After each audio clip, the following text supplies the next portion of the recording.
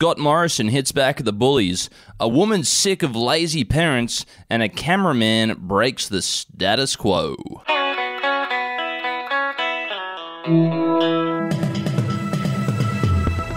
Hey, I'm Effie Bateman, and this is your Daily Batuta for Wednesday, the 30th of November. And my name is Errol Parker. Making news today, a quote from the former Prime Minister Scott Morrison.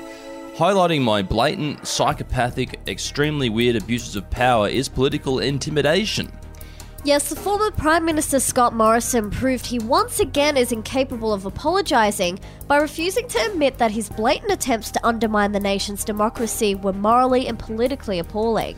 Morrison refused to offer a sincere apology for one of the most shocking abuses of power this week as he faces a censure motion from the current government.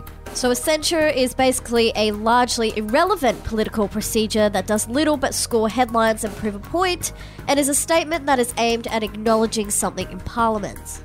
Essentially the political version of taking a golden star off the school chart, though the current government says that while censure motions are rare, they do have a place. Like when you want to remind everyone how the former Prime Minister orchestrated secret power grabs during one of the most turbulent periods in the nation's history. While a recent report by an independent judge into these secret ministerial appointments found a lot of polite ways of saying he was just a power-hungry psychopath who manipulated the political system to appear some sort of weird, egotistical desire. But Morrison said he just had to do what he had to do and you weren't there, so you don't know what it's like. Which leads into our next headline about doing what you have to do. And a woman whose kids used to melt wheelie bins in the middle of the night reckons iPads are just lazy parenting. Batuta Heights mother, Kathleen Schultz, reckons she's sick and tired of seeing all these exhausted young parents taking the easy way out and plopping their children in front of an iPad instead of entertaining them 24/7 like she did. Kathleen says it's yet again another clear example of how millennial parents are lazy and entitled, stating that she's very worried for the next generation. She said, how are these, quote, iPad babies going to learn how to communicate if they're just shoved in front of a screen all day? She asked that, obviously completely forgetting that before iPads, parents used to just let their children go ham on a desktop computer, and before that, letting them run rampant on the streets until it got dark, or even after dark. And in Kathleen's case, that was the case, as two of her sons are well known for setting wheelie bins on fire in the middle of the night or bashing cane toads with golf clubs. Yes, a traditional yet very disturbing bonding pastime for Queensland children.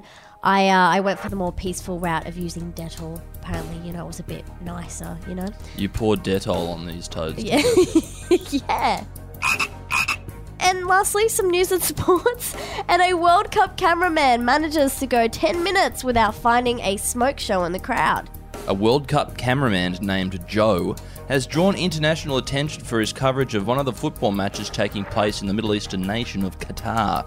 The veteran of sports coverage broke ground this morning when he somehow managed to forego zeroing in on an absolute smoke show every 3 to 5 minutes, which is mandated in the football coverage handbook. It's believed cameraman Joe has now become the first camera jockey to break with tradition and just spent his time finding colourful characters and people in the crowd having fun. Speaking to The Advocate from his Doha hotel room, Joe explained to us that he really isn't sure how he did it. He said, a wave just came over me, where I thought I would just focus on superfans going crazy in the crowd rather than objectifying women.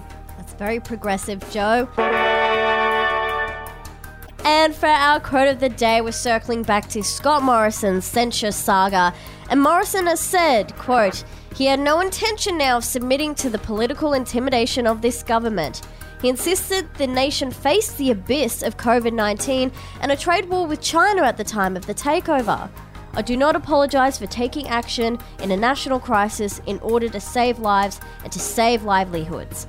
During this period, we were fighting for our very survival from a public health, economic and national security perspective. Oh, that's a bit of hyperbole there, don't you think? I mean, as we all know now, it's just a common flu.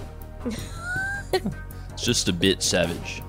Like if you're old and fucked, it'll roll you. But, if you're young and fighting fit, then, it's just a mild headache for 4 days. And then, it's just like having a big night on the gack. Yeah, I think he's exaggerating a bit there. Get up and then go to work and shake it off. Anyway, enough truth facts for one day. My name is Errol Parker. See you later.